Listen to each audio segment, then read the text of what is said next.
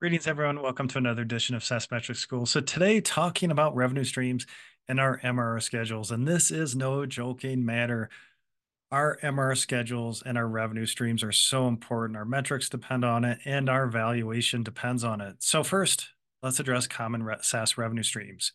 So now this is probably the max that you'll see, and I've seen clients with as many revenue streams as I'll describe. But first, of course, subscription. This has to be pure play subscription, fixed MRR, AR contracts. That's it in subscription. Next is variable. That could be usage, transaction, consumption. One student question came up this week in my SaaS metrics course. Can we have one-time revenue in our variable revenue stream? And I'd say no, right? This is still supposed to be recurring revenue, but it's just rate times quantity or some variation of that. Next, we have professional services, our setup, training, configuration, onboarding of our customers. We could have managed services, which is people-powered services revenue on a subscription basis. And then we could have hardware. Okay.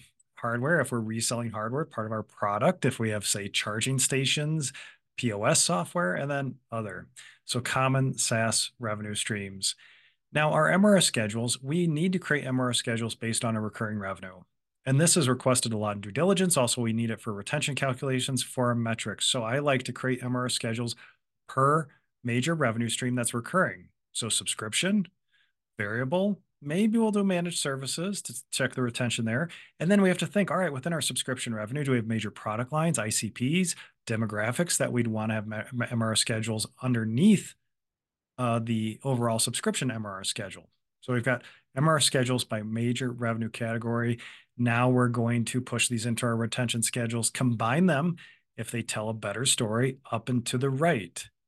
So we need that source data. We need it distinct by revenue category, even distinct by product line, by any sort of metadata that we're managing these revenue streams with. So really important, really, really, really important. And also this is going to come up in due diligence to support our SaaS valuations.